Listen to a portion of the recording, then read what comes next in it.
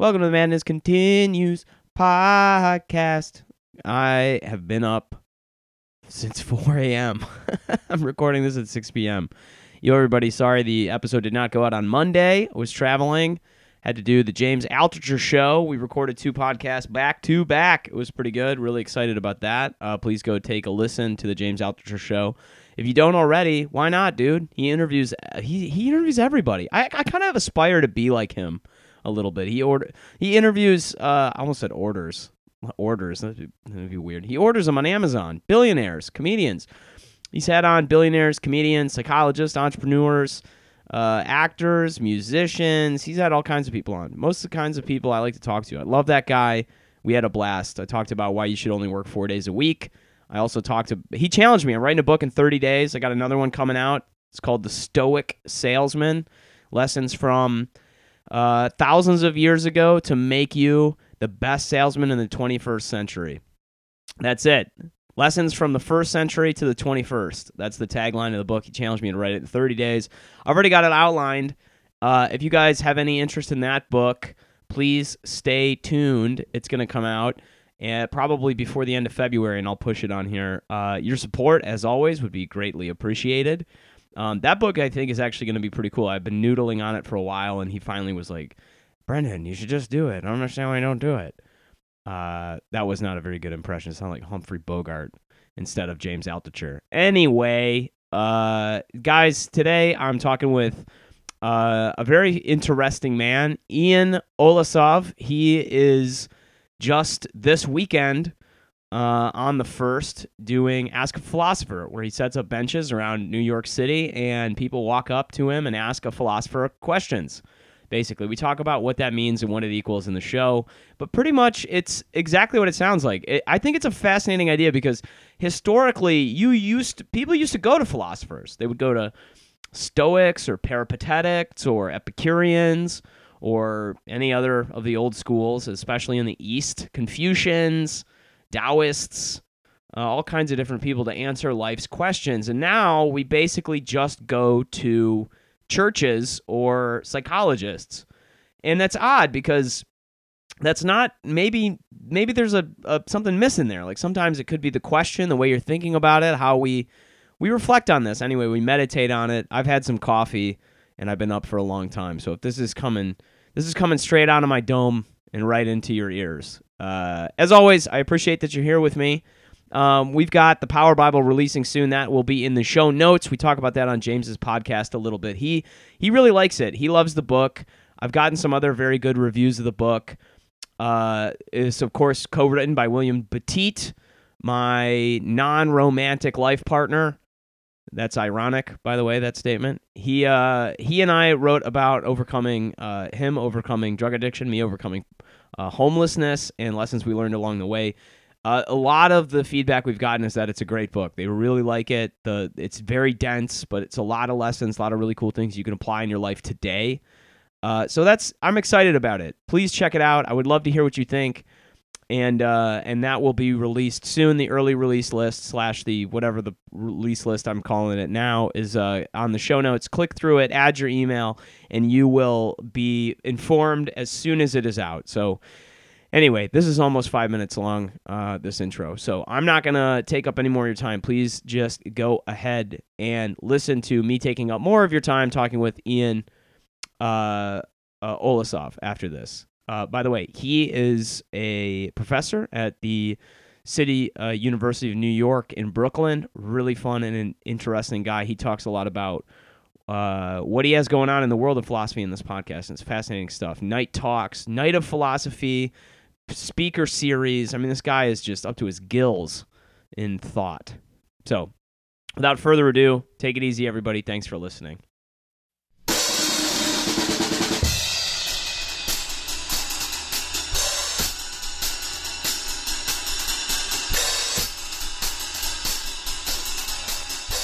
Really late, so it starts on Monday.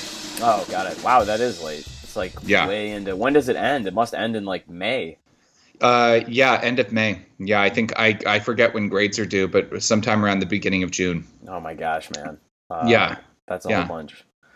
Dude, so I don't know if you listened to the podcast at all or checked it out, but I can kind of talk about it for a second so you sort of know what we're about to get into. Yeah, sure. I listened to a little bit of one episode, honestly, but I didn't listen to a ton of it. Yeah. Which one, just out of curiosity? Oh, it was an interview with some comedian. You were talking about a show that you'd seen recently in Chicago that you really liked, but I honestly I can't remember the details. I listened to it for a few minutes. Was it with Ronnie Marmo? Was it a couple weeks ago? It might have been the Lenny Bruce one. That sounds right. Okay, I think so. Yeah, that was a good show. He's an interesting guy, and yeah, that's anyway. I'm glad you listened to one of them. I don't ever blame anybody for not listening to it. Not because I don't think it's good. I just, it's we have so much stuff in the world, and I just always feel like I can't imagine anybody has time for like everything, let alone a niche podcast about comedy and philosophy. Yeah, my partner listens to podcasts on double speed to cram a little bit more into her media diet, but I can't. I don't have the wherewithal. Can't do it myself. You know what's crazy about that is that apparently blind people can listen to podcasts and audiobooks at up to 5 to 6x speed and still retain comprehension. Yeah. I feel like I'd heard something about that not too long ago. Yeah, it's some. Yeah, right. It must have been on some podcast actually, but it was like, just they played some clip of human speech sped up to an extent that was just completely unintelligible. But I feel like it must have been This American Life. To some blind people, they can make sense of it, which is great. That's wild, man. So the pod. So as you know, then The Madness Continues is kind of my attempt as a comedian and philosopher. My undergrad is in philosophy. Mm-hmm. To try to capture some understanding of. I mean, ostensibly the point of the podcast is talking about present shock, but it kind of isn't really. I mean, it's a very loose theme. But I've talked with a whole lot of different types of people from kind of all over, and more or less just about what they're interested in and what they're trying to do and all this kind of thing. So I should let you know, by the way, I'm already recording. I'll just cut a lot of this out when we go to print on this thing. But yeah, totally. That's fine.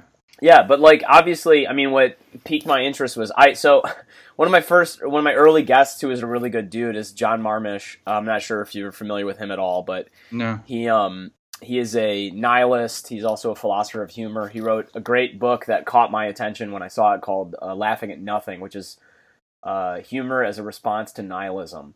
Mm-hmm. And so I was like, well, this is great. And it's a good book. He was very interesting to read. And I just decided to email him, probably this is like 2 years and some change ago. And he got back and he was like, sure, yeah, I'll do your podcast. And that was like one of my first episodes where I actually had a guest. So this kind of been founded on, some kind of philosophy from the beginning. And one of the things I guess that I've been interested with in terms of comedy is thinking about what can comedy kind of do in the world. But then like what can philosophy or thought or any kind of thing do in the world? And obviously what came to my attention was the article that you were in where you're like, you can ask a philosopher anything. And I was like, this is nuts. Like, and so immediately it was basically like, shit, dude, I got to reach out to the guys who did this and talk about how this came together. I forwarded it over to John, and John was like, dude, the APA is like doing some interesting stuff. Yeah. A few years ago, I don't think this would have been up the APA's alley, but in the last, I don't know, maybe 5 or 10 years, they've expressed an interest in supporting public philosophy, and I'm there for it. It's a good thing. That's great. I mean, how did you get involved? Let me just ask you, how did you get involved sort of with just that movement? So a few years ago was not teaching like undergrads for the first time in a little while, and I wanted some kind of institutional or like formal connection to the philosophy world. Yeah. and I'd had an idea about starting a speaker series for a little while. And so I pitched it to the Brooklyn Public Library, and the timing was sort of right. They had opened up a new space in their central branch, which they were looking to program. And so they were very down. It was just like, oh yeah, you want to do a speaker series? Perfect. Like here's the dates, here's the space, go for it. That's super cool. And then after doing the speaker series for a couple of years, I went to a talk at this philosophy conference at the Eastern Division meeting of the APA, which gave me the idea for the Ask a Philosopher booth. And then we did that, and we've participated in the Night of Philosophy, and we had podcasts for a little bit, but it's now on indefinite hiatus. And so we've just done a bunch of, we did like a screening series. We've done a bunch of little things, but the main two things have been this, I'll say the main three things have been the speaker series, the Ask a Philosopher booth, and the Night of Philosophy. So let's talk about these individually, and we'll, if you don't mind talking about the speaker series first, then the Night of Philosophy, and then we can kind of reserve the Ask a Philosopher booth till the end. I'm just interested to learn about all of these. So sorry to put a ton of work on you. No, totally. Just to be like, tell me about your shit. But yeah, I mean, this is just all very fascinating to me, because I think that probably the normal person is probably not aware of the fact that there's so much intellectual, publicly philosophical programming that is going on. So it'd be interesting to hear about all of these things. Yeah. So I think, while philosophers probably correctly have a reputation for, kind of being off in the ivory tower and disconnected from the world in one way or another. Yeah. There's a lot of good philosophy, both written for a general audience and events and sort of collaborations between philosophers and different community groups and activist groups. So there's good public philosophy out there if you look for it, but it's we're competing for the attention of people with other flashier stuff. Yeah, so with it's hard to find. Netflix and Michael Bay movies and Pornhub. Our number one competitor is Pornhub. It's a really fucking uphill battle.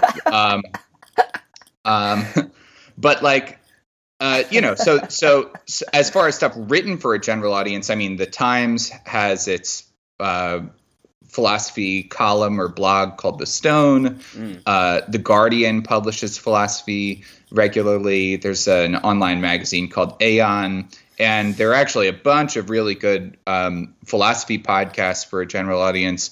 My favorite of which is called Hi-Fi Nation, Phi PHI, which is sort of like a Radio Lab type thing. It's sort of it's storytelling, but then sort of mixes the philosophy in and in an artful and engaging way.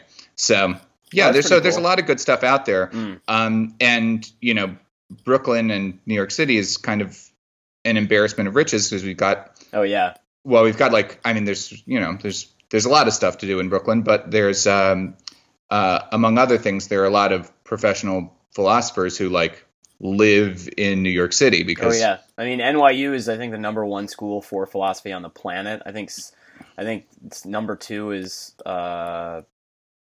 Rutgers and Princeton and Columbia are all just sort of very, very respected departments for their research. There's a lot of good people at the CUNY Grad Center, where I'm finishing up a PhD, and CUNY itself has something like 250,000 students. I mean, it's an enormous institution, and there are philosophy departments at every CUNY college. So there's a lot of philosophers here, and at least a significant percentage of them are interested in talking with the rest of the world rather than one another.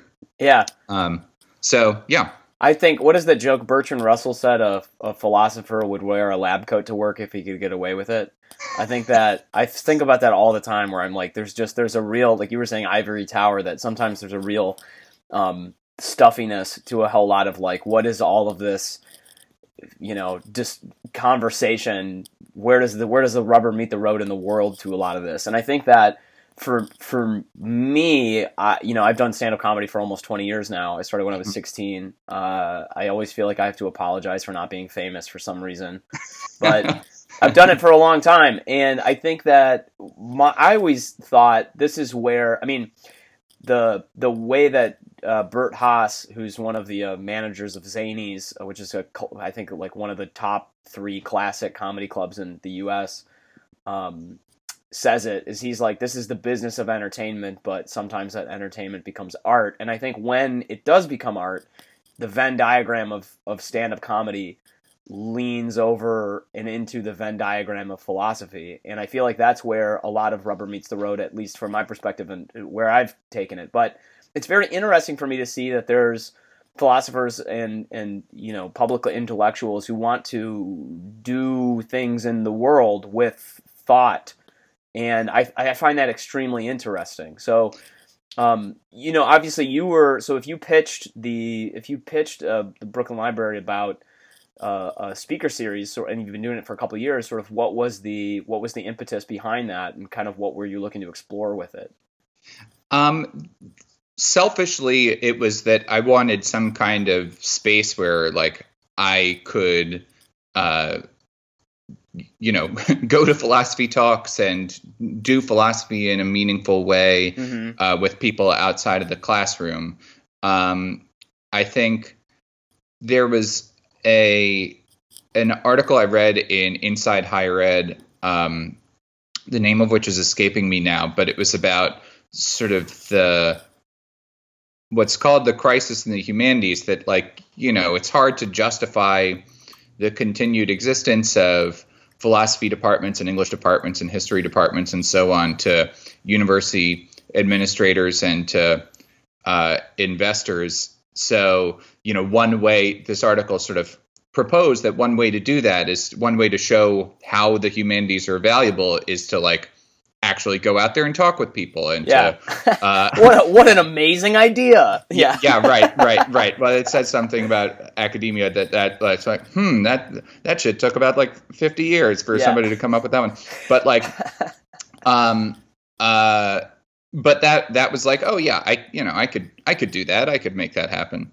And there was an appetite for it. I mean, there's people are interested in philosophy. They often regard their philosophical questions as sort of like personal, private problems, which they just sort of have to, work out for themselves when they can't sleep at night or something. But there are other people worried about these things. Yeah, who've thought about them for millennia, maybe. Yeah, exactly. And there's no reason for philosophy to be a lonely enterprise. And so, I think if you give people a space, it could be a speaker series, it could be something like the Ask a Philosopher booth, it could be a discussion group where they get to, hear what other people are thinking about philosophy. They get to put their own ideas out there. They get to put their own questions out there. They're hungry for it. And so, it's really gratifying to be able to do that kind of work. It's also very instantly or immediately gratifying in the sense that especially at the Ask a Philosopher booth, if you're just talking with somebody who's right in front of you, that is, that's you get an actual human connection, but you also get something out of the conversation immediately. You don't spend you're not publishing writing a paper that then is going to peer review and then, and it may or may not be published and then is likely to be read by 4 people. So there's that's nice. Let me put it that way. That's nice. Yeah, you're actually So, engaging. I mean, it's the same reason I like doing stand-up, is that you get instant feedback from the people who are in front of you, who you're talking with. absolutely. Absolutely. I think it's fascinating. I wrote a thesis for my undergrad, and I'm pretty sure 0 people read it. I'm pretty sure my faculty advisor didn't even read it. Yep. That happens. I think I remember meeting with her, and she was like, "Yeah, the way you describe, nihilism, it just was great. You nailed it." And I was like, "I don't even think I talked about nihilism in this paper." No offense, Kate Mahiron. I'm sure you read it, but it's just, there's something very, like you were like, it's not such a lonely occupation, but it's kind of weird because I guess I have 2 thoughts that come to mind. The first is that we're living through this kind of bizarre renaissance of all kinds of really fundamental philosophical conversations that in Western thought I think we had thought that they had been handled, at least academically. People in wearing white lab coats, as Bertrand Russell would say, no longer would have these conversations, but because normal lay people have not really had a philosophical education, now all of this is taking place on YouTube in like communities where nobody has ever been asked a handful of different questions before, and guys like, love them or hate them, guys like Jordan Peterson have become popular because they raise a whole bunch of different questions that I think that we had thought that we had settled, but there are people who have never been asked that or never thought about it before. And it doesn't surprise me that some of the most popular channels that are really taking off on YouTube are things like Philosophy Tube or ContraPoints or any of these kinds of like YouTube essayists who dive deep into different questions and examine them from a variety of angles. I feel like normal people don't have the bandwidth nor the education, so therefore not the tools to examine critically any of these questions that occur in their own lives. And instead, what they're left with are, I think, what I would say is the philosophical equivalent of finger painting, which is presented to them from HBO and Netflix and Amazon Prime and other like series that, things that are produced, which are maybe artistic, but not exactly equipped to handle answering those questions. And so it's kind of weird, I guess, Ian, a little bit, because I'm not surprised when I hear about people being like flat earth or, fundamentalist religion or any of these things. Cause I'm like, dude, people just want answers to questions and they're going to run to whatever feels like it's an answer when there's no good answers around. And especially when they don't have the tools to answer those questions themselves, Yeah, I think that's right. I think that there's been a role that philosophy and the philosophical tradition, or the different philosophical traditions, could play in public life forever. I mean, there's always been a role for philosophy in public life, but I think that we're at, in the Western world in 2020, we're in a place where some philosophical questions and some sort of tools and techniques from the history of philosophy and from the work that philosophers are doing right now are sort of especially urgent. So I think questions that people feel alienated and lonely, we're some of the time, or our bodies just sort of aren't built to live in the modern world. We're small group primates. We're supposed to be hanging out with the 20 or 30 people we know over the course of our entire fucking lives. We should not pass Dunbar's number. There should be we should have 110 people that we ever meet ever. And instead, we're living in this complete. Especially in New York, it's completely unnatural. It's so. I was just talking with a friend of mine about this not long ago. Is that dating in New York is like the most bizarre, unnatural, unhuman process that there ever was, because nobody was supposed to have this many people around them ever. And it's like, and here we are having to deal with that, and it feels like there's no attempt to try to give people the tools to even navigate that environment. You're just like, yeah, you're in it. Here you go. Yeah. And I think that there's some role for, this isn't entirely a philosophical problem. This is a therapeutic problem, or a problem in just sort of how our basic institutions are arranged.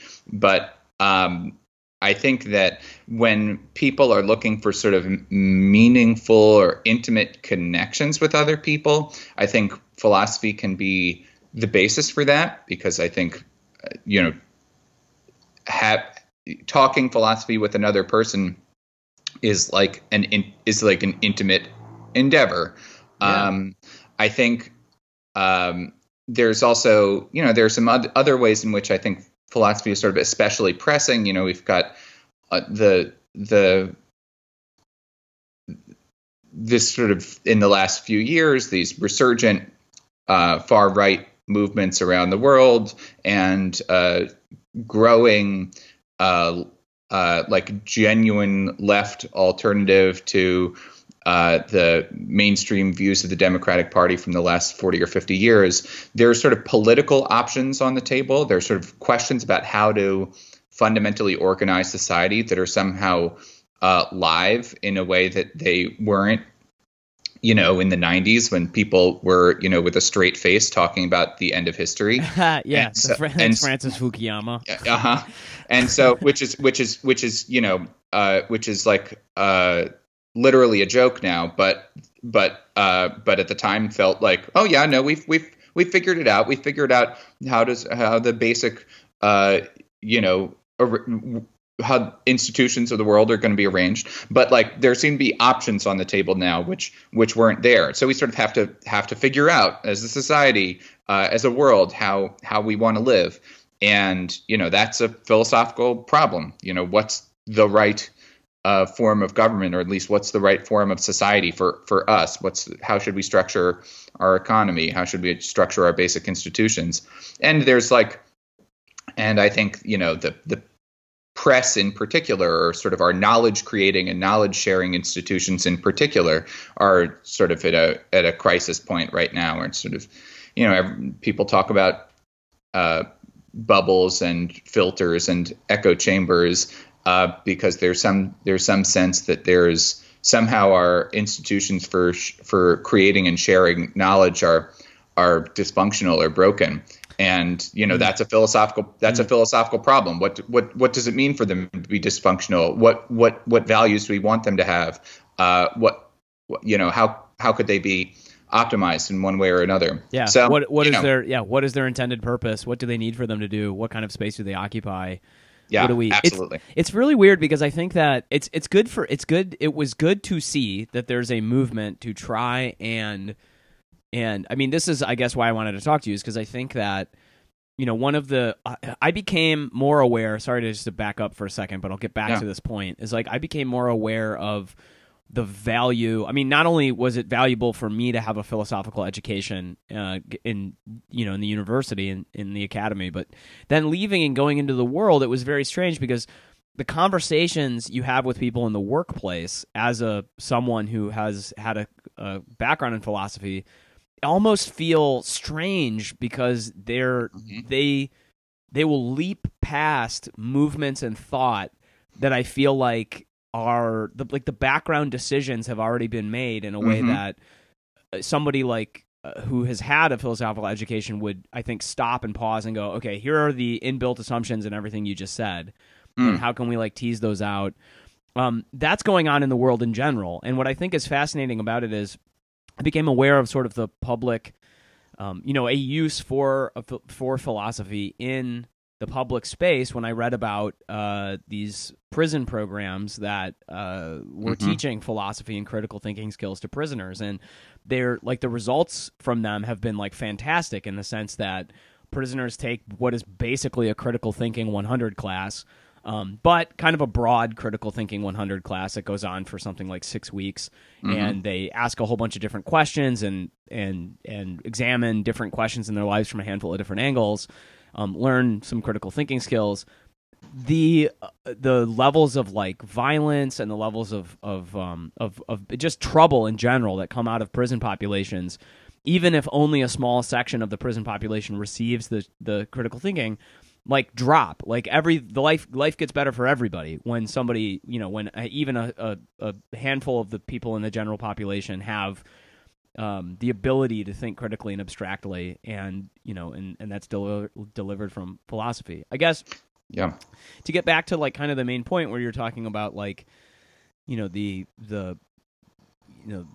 role of, let's say, journalism and how it exists sort of in our community. I think that it feels very strange to me because it feels like we've, you know, just speaking of Francis Fukuyama and the end of history, like we've allowed the marketplace to take over a humongous amount of our lives in a way that has never really ideologically been examined, that there's a huge amount of the population that just assumes on its face that market solutions are the best solutions. But one of the problems that presents is like, what value does philosophy or doing philosophy have? Well, it doesn't really have any. It doesn't provide any material monetary value to any process almost anywhere. I mean, unless you're writing a book, but even then, you know, you could argue that a handful of different, either you're super duper writing for a niche audience that's interested in this kind of stuff, or the act of writing a book is arguably potentially appealing to prurient interests of people to be satisfied. I mean, I don't want to dive into that any further, but the point I guess I'm making is that like no major company is going to hire a CPO, a chief philosophical officer, who's going to be paid massive amounts of money to basically ask questions about things like that. That's nowhere in the marketplace is there a really good sample for this, and I evidence for the fact that the marketplace hates this that they fucking killed Socrates. So, well, yeah, that's I think you're right that there's like a historical and an ongoing antagonism. Oh, God damn it! Right? Yeah, I'm good. I just poured coffee all over everything in my whole office. Oh fuck! We're good, man. Keep it going. Yeah. I think you're right that there's historical antagonism between the way of life that comes out of market interactions between people and the way of life that comes from engaging with people philosophically. But I will point out there are a bunch of companies that do have and institutions or organizations that do have kind of in-house philosophers. So there's who are they? Because I want to apply to that. Yeah, there's good work out there.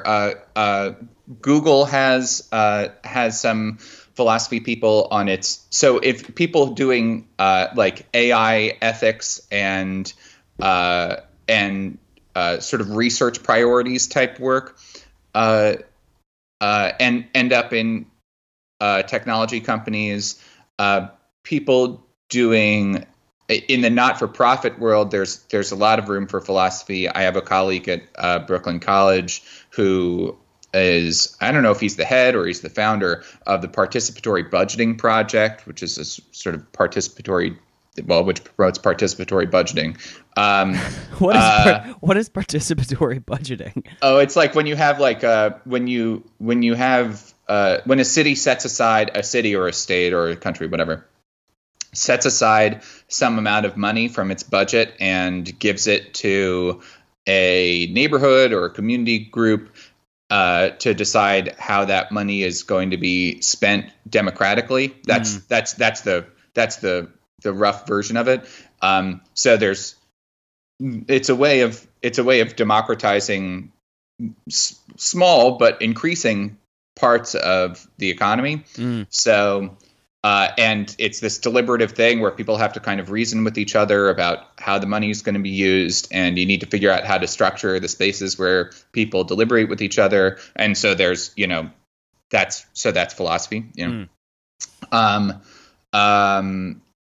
had a guy give a talk at the speaker series a little while back who's a kind of in-house philosopher at NASA, doing work on research priorities and on the philosophy of engineering, which is relevant to how engineering projects get funded. There's a guy named Todd Altshuler who has this thing called the Philosophical Investigation Agency, which does like, he's not in-house, but he does like freelance work for, so like, I mean, that like, sounds awesome. That sounds a lot like, what is it, I Heart Huckabees, the existential detectives? Yeah, it's exactly that. It's exactly that.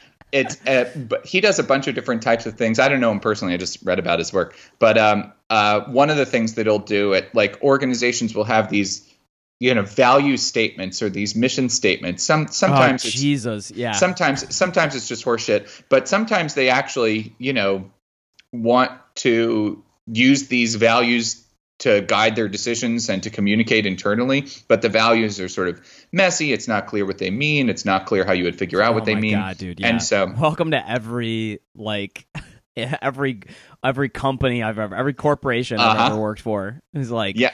Here we value people. We're an organization that embraces innovation. You're like, what the fuck does that mean? Yeah, what the fuck are you talking about? Yeah, like there's just a bunch of marketing people who have never taken a goddamn semantics class in their whole life, and they're just like all writing down words that feel nice to read to other people.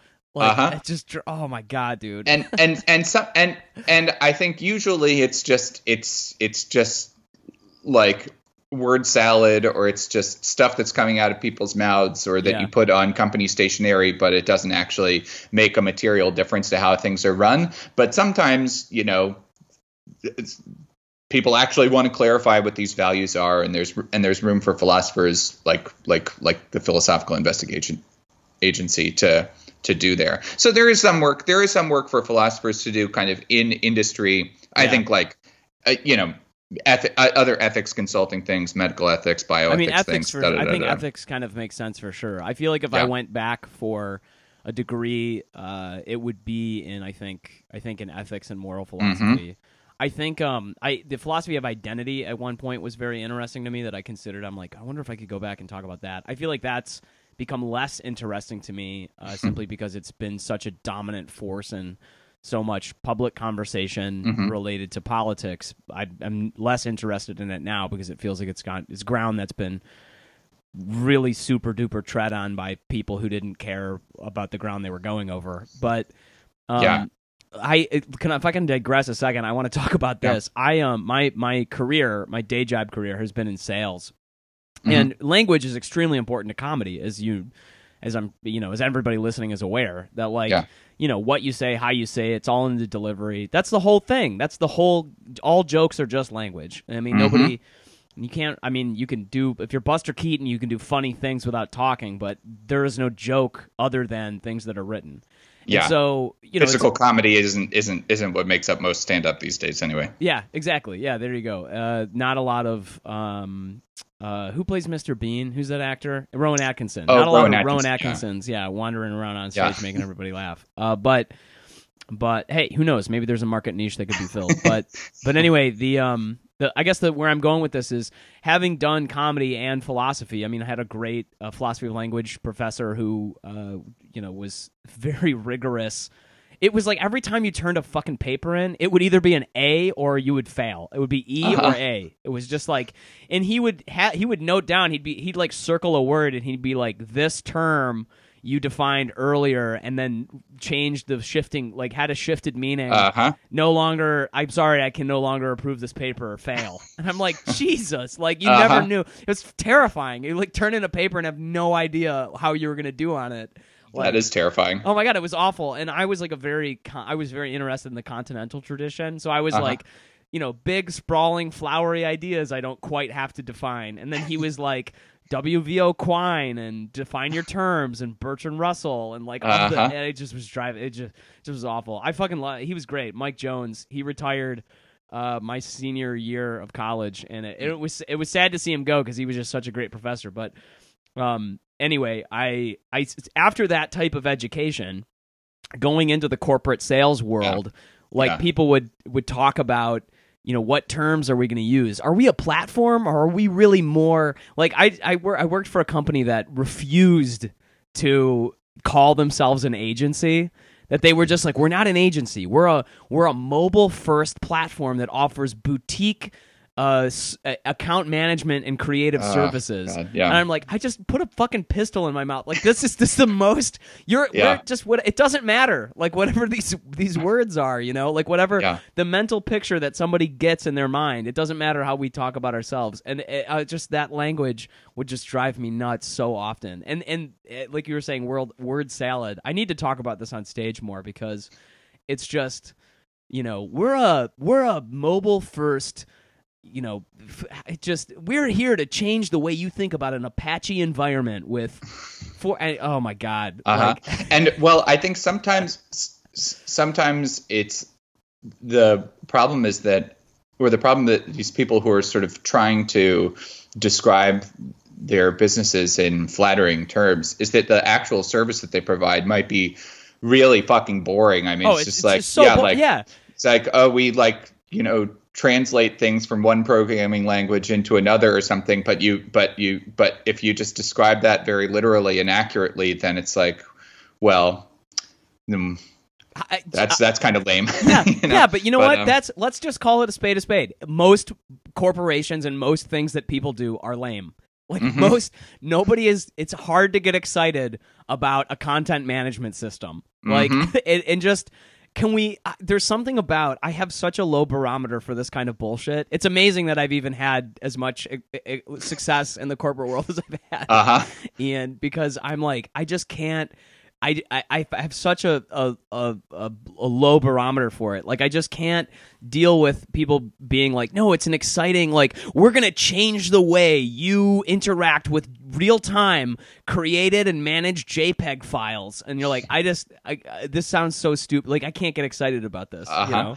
But I, for what it's worth, I think you're probably not the only person who feels that way, right? It's partly because of your philosophical training, but partly because, people know when somebody is bullshitting with them. Yeah. And so, like, I think that's when people talk about them, this isn't the only or necessarily the best way to advertise a philosophy major to undergrads or whatever, but like when people talk about the portable skills that you get from studying philosophy, I think this is one of those things that, like, people actually want to be clear with each other, at least sometimes. They want to be able to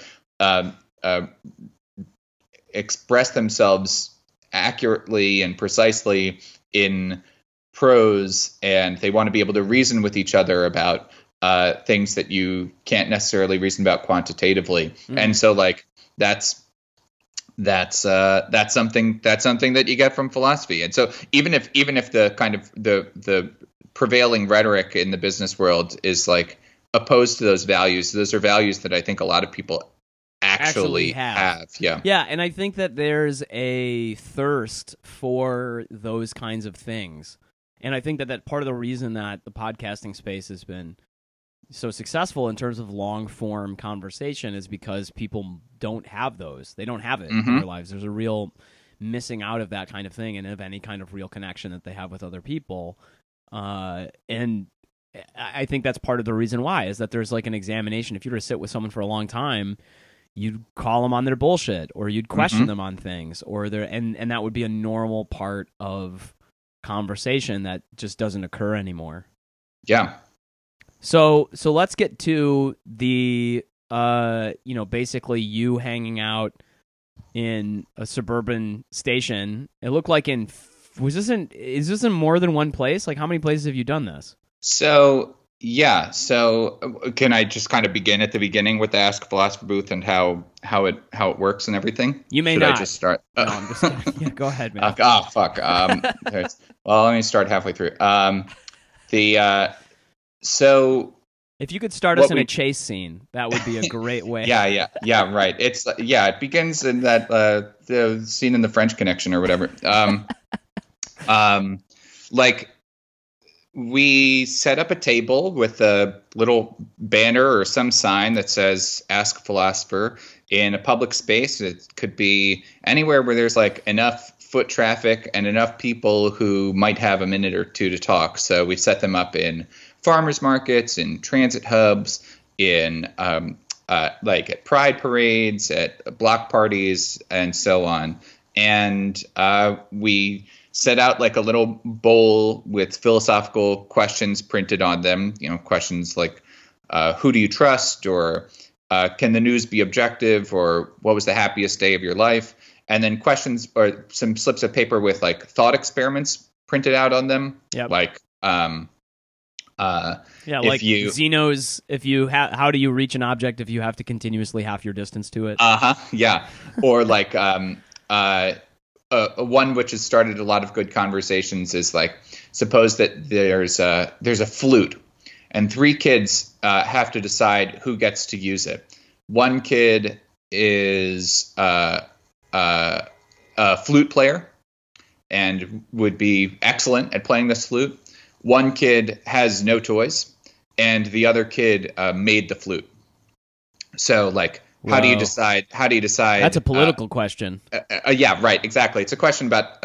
Ultimately, it's a question about different types of claims people can have on property, Sure. And how you sort those out. Yep. And then we set out a bowl of candy, and those slips of paper are sort of there. A bowl of candy, and which helps. And those slips of paper are sort of there if people don't have a question or something they kind of want to talk about off the top of their heads. But often people come with, questions and concerns or sort of things they've been thinking about that they want to discuss with us. And so, we've had a lot of conversations over the last few years. We started this in the spring of 2016. And it's really cool. Almost all of them have been in New York City. The only one that I've ever run outside of New York City was the one that you read about in Philadelphia. In Philly, yeah. Yeah. Gotta. I want to do this so bad. This is so interesting to me. So how did this get started? Like, what was the impetus for doing this? Like, what was the origin of wanting to start this? I mean, you had talked about doing Night of Philosophy and like sort of the series and stuff, but this seems like a very particular kind of idea. And to be perfectly honest, there's a part of it that sounds kind of terrifying because you're gonna get people who will wander up, and I mean, you're gonna get crazy people and people who ask you maybe very serious, deep questions. Yeah. That I just find it so interesting because the only consolation and counsel that people typically get for any type of question that they have in their life is either working with a psychologist or a social worker or a religious figure. Yeah, or a religious figure. And yeah. It's fascinating to me because it actually makes more sense to talk with someone who's had a philosophical education, maybe, I guess, depending on the question. Yeah. Because they're not coming from a particular ideology. Mm-hmm. I'll talk about the origins thing first, and then the therapist and religious figure thing second. So as far as the origins go, I went to a talk in like January of 2016 by a philosopher named Lynn Terrell, who talked about a similar project that a guy named Lawrence Blum, a philosopher named Lawrence Blum, has done in Boston. It turns out I didn't fully understand what she was talking about, and Blum's kind of project is pretty different. He just does it with like some teenagers who take like a philosophy class that he's involved with, and it's like their end of semester like culminating project is to like hang out in the Boston Commons and like talk with people. Nice. But so that's like which is very cool, but is a very different thing than what we do. So that's where the idea came from initially. I mean, I think part of why it appealed to me is that like I had done the speaker series for a couple of years at that point, and the speaker series is cool and it's still going on and I like it. But it's a place where people come to find out what preoccupies professional philosophers. Yep. It's not a place where professional philosophers come to talk with people about what they care about. And so like that's what the Ask a Philosopher booth is good for. I mean, and how about this for a segue? So I think when I first started it, I expected people primarily to come with personal questions, moral questions, questions about what to do or how to feel about this or that. And you get a lot of those. So you get people with, moral dilemmas, or people who are grieving and they want some help with sort of sorting their feelings out and figuring out what to do with them. But you also get a lot of really abstract questions, like purely theoretical questions. We've got why is there something rather than nothing? Yeah. How do people know Yikes. mathematical truths? Yeah. Does thought come before language, or vice versa? Can Yeah. plants think? So there are all sorts of Oh boy, of what very happens theoretical- after we die? Yeah. Gee. But oh boy. but although with what happens after we die, right? Like, you can understand how there would be some emotional connection to the question. But often I think the questions that people care about the most are questions which don't have any obvious sort of emotional like valence. Like, there's why is there something rather than nothing is a sort of a tricky theoretical puzzle. Yeah. It's not something that is, once you solve it, is going to tell you what to do when you wake up tomorrow, Yeah, you can't get an ought from an is from why there's something. I mean, I mean, yeah, I could see why someone would ask that question though, and kind of it'd be like, because what's the implied? It's almost like the implied question underneath that is, what is the purpose of all of this? But that's what a weird thing to decouple, is to be like, yeah, there's no there can be a lot of things and not have a purpose to them. Yeah, right. Well, I think I kind of never know what to do with that, right? Like, it's if kind of a lot of pressure for you, to be honest. Well, I mean, when people ask about the meaning of life, I mean, I have a line on the meaning of life. I have a belief about it, and I have some reasoning underlying it.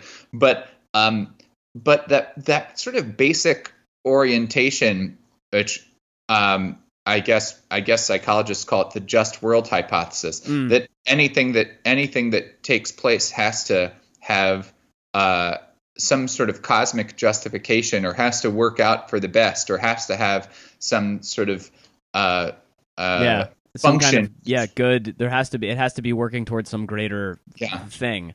It's like, that's why do bad things happen to good people? I mean, why wouldn't they? It's the oldest book in the Christian Judeo-Christian tradition is the book of Job, which attempts to go, here's a lot of bad things that happen to a good person, and there's no conclusion.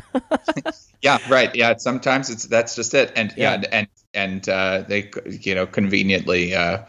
The authors of Job just like forget that they killed his wife and children in the first act. But oh my God, dude! I talked about that I did a show in Edinburgh at the Fringe Festival called Prophet of Doom, and I talked about the first gospel and the book of Job, because both of them have like this kind of not that I mean to spin this conversation in this direction. I guess I only go in this direction because I thought, as you were speaking and you were like, yeah, the just world hypothesis, I'm like, I've read way too much Lovecraft and played way too much Warhammer 40,000 to think that there's a fucking good purpose to anything in the universe. It's what is that line from the Star Trek movie that Bones says? He's like, the space is darkness and space is terror and death wrapped in darkness and silence. I'm like, no, it's so grim. Like, and I think that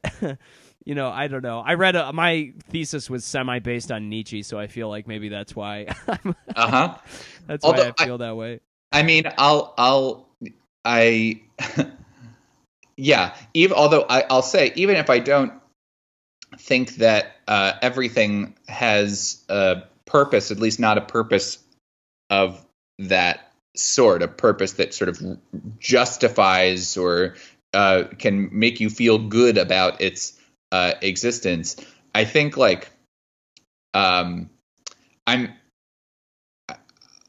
sometimes one question, this was like a very like intimate, great conversation I had with this guy. We were setting up at a farmer's market in Union Square in Manhattan. Yeah.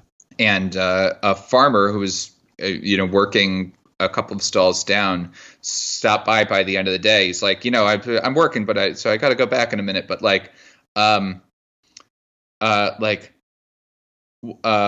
should I care? and I was like, oh, this is great. This is a really helpful conversation to have. And it's like, the answer I gave him is that you don't have a choice. I mean, if you feel angry or proud or embarrassed or happy or afraid of this, that, or the other, then you care about it. And since you're a human being and you don't have any choice whether to feel those things sometimes, you don't have a choice whether or not to care about things. And, the question is just, can you care about things in a way that's consistent, that stands up to reflection, that Sure. you can live with comfortably? And I think that worked for him. I think that did something. Did he say anything back to you? I would have been like, well, what if Buddha's right and I'm just the witness and all of those feelings are not indications of caring? I mean, well, yeah, you could, yeah. If you do the thing where you sort of take some, even if you do the thing where Thomas Nagel talks about this in a great paper called The Absurd, where you sort of take a step back and you say, well, I really care whether people read this thing that I've written or come to the show that I'm putting on, but like I realize that it's sort of optional for me to care about those things. I only care about those things because like I'm stuck in this body and this location in space and time and in these social relationships. And if I were in a different body in a different place, I wouldn't give a shit about this stuff. I think you can always do that. That sort of train of thought is sort of always available to you, but you always have to come back from it too. Sure. It's just impossible to live in a human body and be this constantly detached called into from question. everything. Yeah, be detached from everything. Constantly call into question your own feelings and your own values, or sort of constantly. Yeah, it doesn't really seem like a great quality of life to constantly be wandering around and being like, yeah, but actually, if I was someone else, I wouldn't give a shit. I do this. This is like, it's funny because there's at some level philosophy and psychology, does overlap, and it's funny because here's one of those spaces where I think if I was walking around having to think about that all the time, I don't know that I would be enjoying life very much. Yeah. I feel I don't think you would, and I think sort of an excess of rumination or self-criticism is it's pretty obvious that that's not like good for people. It doesn't make you a happier or better person.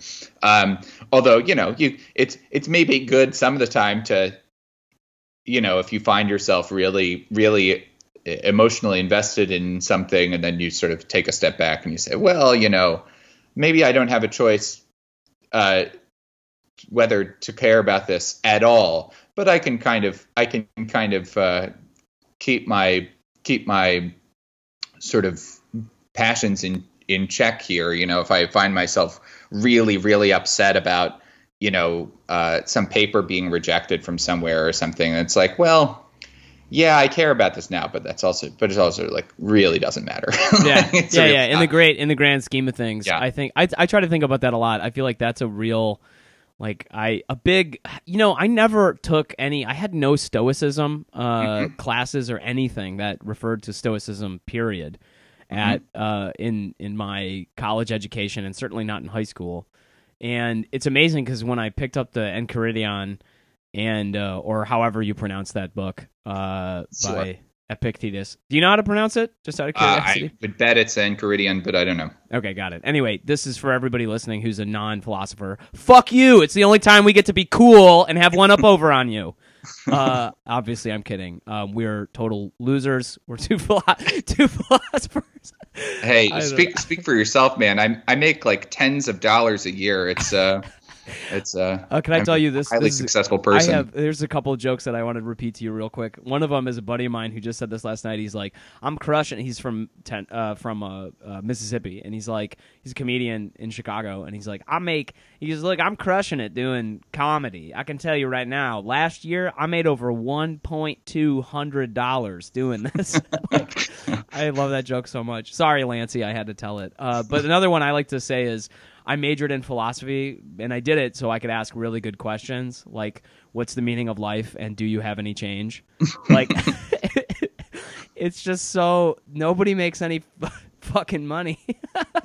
Well, it's hard to make money as a professional philosopher. That's certainly true. Although I will say, because I'm just to do my little PR bit here, that like the reputation of philosophy majors for not making any money, not to say professional philosophers, but philosophy majors, is a little bit unearned. So like like the statistic is that like median mid-career salaries for philosophy majors are like around what engineers make. So it's like really like philosophers, in part because a lot of philosophers a lot of philosophy majors go into the law. Like my dad's a lawyer; he was a philosophy major. I mean, that makes sense. And but also just like people go into sales. People go into sales. Yeah. I mean, I was saying it earlier. Like, I think my philosophy education actually gave me a whole basket of tools that people in sales and marketing didn't have, who majored in communications or in marketing or in theater or whatever they, whatever they wasted their time with in their liberal arts education. I feel like I put on my lab coat and I got to dissecting words. God damn it! I like that. I definitely, and I mean, I've not to brag, but I just got a job offer for like over 6 figures in Manhattan. That's awesome. Yeah, and it's and I'm 30. I mean, you and I are similar ages. I'm 33. Like, I'm not. I mean, I guess it's my time. I guess it is the time in life to be fielding things like that if you're going to be, I suppose. But it kind of feels like, a lot of that was earned on the back of hard mental work that I don't know if I would have been able to. I mean, the toughest mental lifting to this day I had to do was Mike Jones's fucking philosophy of language 430 class in my 5th year senior at university. Like, it was a really rough class, and I took it while I was double majoring in philosophy and creative writing, and that language class and then my narrative environments creative writing class were like, I mean, it was insane. I think I took 18 credits of philosophy in one semester once, which, I mean, like, I just remember being in Mike Jones's office, and I couldn't even say. I think the joke that I wrote at the time when I was doing comedy was like, I couldn't utter my name without thinking about the truth conditions. And I was just like, what is your name? And I'm like, what is the you you're referring to? Is the name of the being? Is it the name of my body? Is the name of which identity are you talking about? Like, it was so nuts. And I feel like after that semester specifically, and then after that final year, I remember going out into the world and being like, I just can't, like, it's almost like, the tools that you have had to develop in order to survive in that kind of intellectual environment, you're like wandering around just outgunning everybody. It's just overkill for everything else you ever need. You ever need it for. Well, I think just trying to be, to the skills that you'll get in that kind of philosophy class, at least a philosophy class that is like places a high value on clarity and precision, is just that people have a hard time talking clearly about sort of mushy or value laden stuff, and that's a very portable skill that you get from a philosophy major. Not to say that it's the only or the most valuable thing that you get out of a philosophy major, but it's like, and uniquely, you don't really get it from anywhere else. Yeah, no, not really. Not really. I just remember thinking, this is like using a microscope to try to examine the microscope you're looking through. Like, it feels like a completely bizarre way to use the tool, but it's all, nobody else knows how to do any of that shit with a microscope. So I guess I got one up on them. Hey. So are you planning to continue doing this, talking to, random people and offering some consolation through good question asking to them? Yeah, so we've got, I guess, 2 things I should plug. One is that the Night of Philosophy and Ideas, which happens at a bunch of different locations around the world, I think something like 200, but a very big version of that is happening next weekend. I don't know if this is going to come out before February 1st, but I'll put it out next week. Yeah. Okay, great. Yeah. So there's the Night of Philosophy and Philosophy and Ideas at the Brooklyn Public Library on February 1st, which is Saturday. It's this coming Saturday, or a week from tomorrow. and it's this like 12-hour overnight marathon. It's from 7 p.m. till 7 a.m. the next morning of like talks and discussions and screenings and performances. It's not all philosophy, but a lot of it is. And so we have an Ask a Philosopher booth there, and we have a few Ask a Philosopher booths around New York City, locations TBD, but somewhere in the subway system the day of. And so we've got more Ask a Philosopher booths than I've ever organized in a single day coming up on February 1st. So that should be cool. And I also just finished a book about the booth. It's, I think, going to be called, the title, things are still up in the air, but I think it's going to be called Ask a Philosopher. Nice. And so it's like and that's coming out in November from St. Martin's Press. Yeah. And how were you able to weave true crime stories into it? Yeah. Well, very conveniently, the question that somebody came to us was like a murder mystery. Are you kidding? Yeah. Are you serious? No, I'm fucking with you. Okay. I was trying to be like, what? Yeah. You're barking up the wrong tree, kid. So that's like the best questions from the booth and my attempts to answer them, and some little stories and vignettes from like funny or memorable encounters that we had at the booth, because we've had a lot of them over the years. So when that comes out, hopefully I'll be able to. My fantasy is that that comes out, and then I can talk about it in different cities around the United States, and every city that I go to, I can like set up a new booth with the local philosophers. And so that would be really cool. Maybe I should clarify that I don't do the booth myself. Like it's like I wrote the book myself, but I don't do the booth myself. That's it's a collective enterprise. You can't like, it would be incredibly fucking awkward. Probably to, like, exhausting and just exhausting and awkward to just sit there by yourself next to a banner that says "Ask a Philosopher." It's like a little reads the wrong way. Let me put it that way. Yeah, that's funny. So, I think this is super freaking cool, man.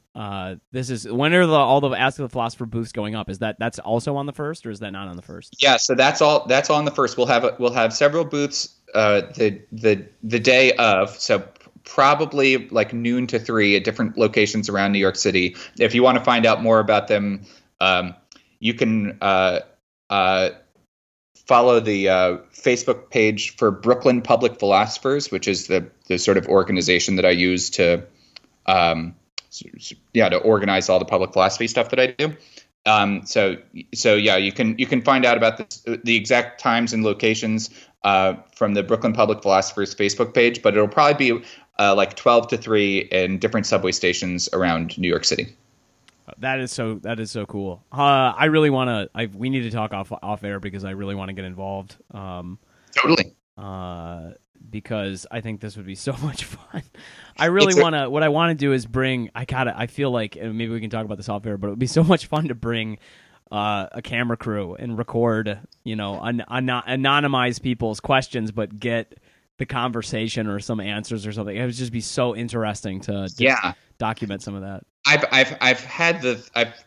People have suggested that I record this somehow, maybe make a podcast out of it or something in the past, and it would take like money that I don't have, so I couldn't like film the camera and have the conversations at the same time, Yeah. But I think it would be good. It would also take just a little bit of like getting release forms signed and getting consent from people. But we did actually have a like Japanese news crew come by the Ask Philosopher booth one time. Yeah, there's what's it called? HKA News. There's like a like Japanese public media has an office in New York City, and they found out about the booth and they came by, and yeah, I got the the tape from the show like once it aired, and it was like really, really great because, of course, I don't understand anything that's being said other than what the audio from my own speech because it's all in Japanese. But then like every now and again, it's Socrates, da-da-da-da-da, Plato, da-da-da-da-da, philosophy. It's like cool. Oh my God, that's so funny. Yeah, that was great. That was fucking sick. I love that. That must be a fun clip to watch of yourself every once in a while. Yeah, I mean, it's impossible for me to listen to recordings of my own voice or to see myself on camera because it's impossible for everyone, I think. Yeah. But I don't know. That's the only way I can actually orgasm. All right, I'm sorry I said that. This has been very professional until now. No. I was hoping we would get down to figuring out how to help you masturbate at some point. So that that's really what every episode about this is about. It's like it's a kind of elaborate pretext, but yeah, sure. It's kind of an elaborate pretext. Yeah. This has all been preamble to the real talk. Okay, that's good. Oh man, that's funny. Well, where can people follow you or follow your stuff? Where can they ultimately get the book? Any of that stuff? The book will be available in November from St. Martin's Press, and if you want to find out about my website is just my name at .com. So IAN as in Nathaniel, OLA. S as in Sam, O-V as in Victor, IanOlasov.com. And but you can find out about sort of ongoing public philosophy things through the Brooklyn Public Philosophers Facebook page, which is updated somewhat regularly, and where you'll find out about Ask a Philosopher booths and the speaker series and whatever other stuff we've got, and certainly the Night of Philosophy, whatever else we've got going on. Hell yeah, man. I will link that in the show notes so you can expect 5 or 6 people to go over. Great. Yeah, that's 5 or 6 more than I can usually expect, so there you go. I'm looking forward to sending this audio over to John Marmish also. He's a cool dude. I should connect you guys. He's a very funny guy. Definitely. And you should, you have a great sense of humor. You should get involved with the APA's philosophy of humor group that's coming together. I really want to do more academic stuff, I think. Mm-hmm. So this would be a lot of fun to get involved with. And the Ask a Philosopher, if there's any way to be involved with that, I'd love to do it. So totally, yeah. We can talk about that in more detail. I'll say we had an event as far as like philosophy of comedy stuff goes. We've had a couple of things. One which was really fun was like a conversation between the Lucas brothers, the comedians. Oh yeah. Yep. Who are really, really funny. I love the Lucas brothers. Yeah, great New York comics. And I think they were new. I think they're in LA now, but they come to New York often enough. And their Netflix special was filmed in Brooklyn. So yep. And we did this event where it was just sort of a conversation about philosophy and comedy with them and the philosopher Michael Brownstein, who's really good. Mm-hmm. And so I think that's something that's a very easy format for like events that bring philosophers and comedians together to take, right? It's just like get some philosophers who have some interest in comedy and some comedians who have some interest in philosophy and have some kind of public conversation. That was at the Strand in the bookstore in Manhattan, but could be anywhere. That sounds amazing. That would have been so much fun to be around for. And so it turned out to be, funny enough because the Lucas brothers are very funny, but also like I think I learned quite a bit about the role philosophy does and often more the role that it doesn't play in their comedy. So there are a lot of if people are interested in reading about this stuff, I think the single best resource that I know of is there's a book by the philosopher Noel Carroll, just called Humor. And it's like a very short, I think it's in the Oxford very short introduction series. Oh, so yeah, that is a great, I have read it. It's a fantastic book, actually. Yeah, Noel Carroll is the real deal. He's like, there's a lot of stuff written about humor and kind of philosophy of art and aesthetics in general, which is, I think, very dry and very disconnected from like appreciating and understanding the subject matter. Yeah. And like that's something that does help you like appreciate and understand comedy. There's It's also a really funny. It's actually also a funny book to read. Like he does a great job. Guy. Yeah, he's a funny guy, and the history of comedy as he lays it out is just fantastic. I mean, the history of the word. He does an etymology of the word. And it's I won't even spoil it. You should just go read the book because it's so funny. Just the mental pictures that he's able to develop talking about where he thinks the word comedy came from based on the sources is just great. That's great. Well, Ian, thank you so much for taking the time, man. I think I'll probably give you. We're over time, so I'll give you your time back. But this is fantastic. You're doing a lot of stuff in the world, clearly, so that's exciting, and I'm glad that you're fighting the good fight for asking good questions, and sounds like you're helping a lot of people. So I'll have to figure out how to get involved, but otherwise, take care, man, and the madness continues. Yeah, thank you so much. This was a lot of fun.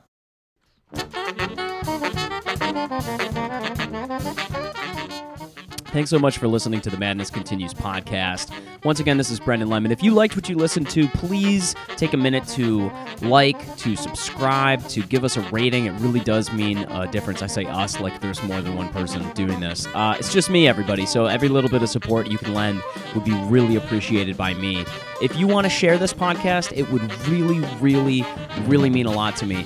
I hope you come back. I hope you listen and check out the other podcast I produce, Funny Planet, where we talk to different comedians from all over the world about what they're doing and how they are funny in their own cultures. You can learn a thing or two and you'll have a laugh too. Anyway, take care. Take it easy. We'll see you here next time.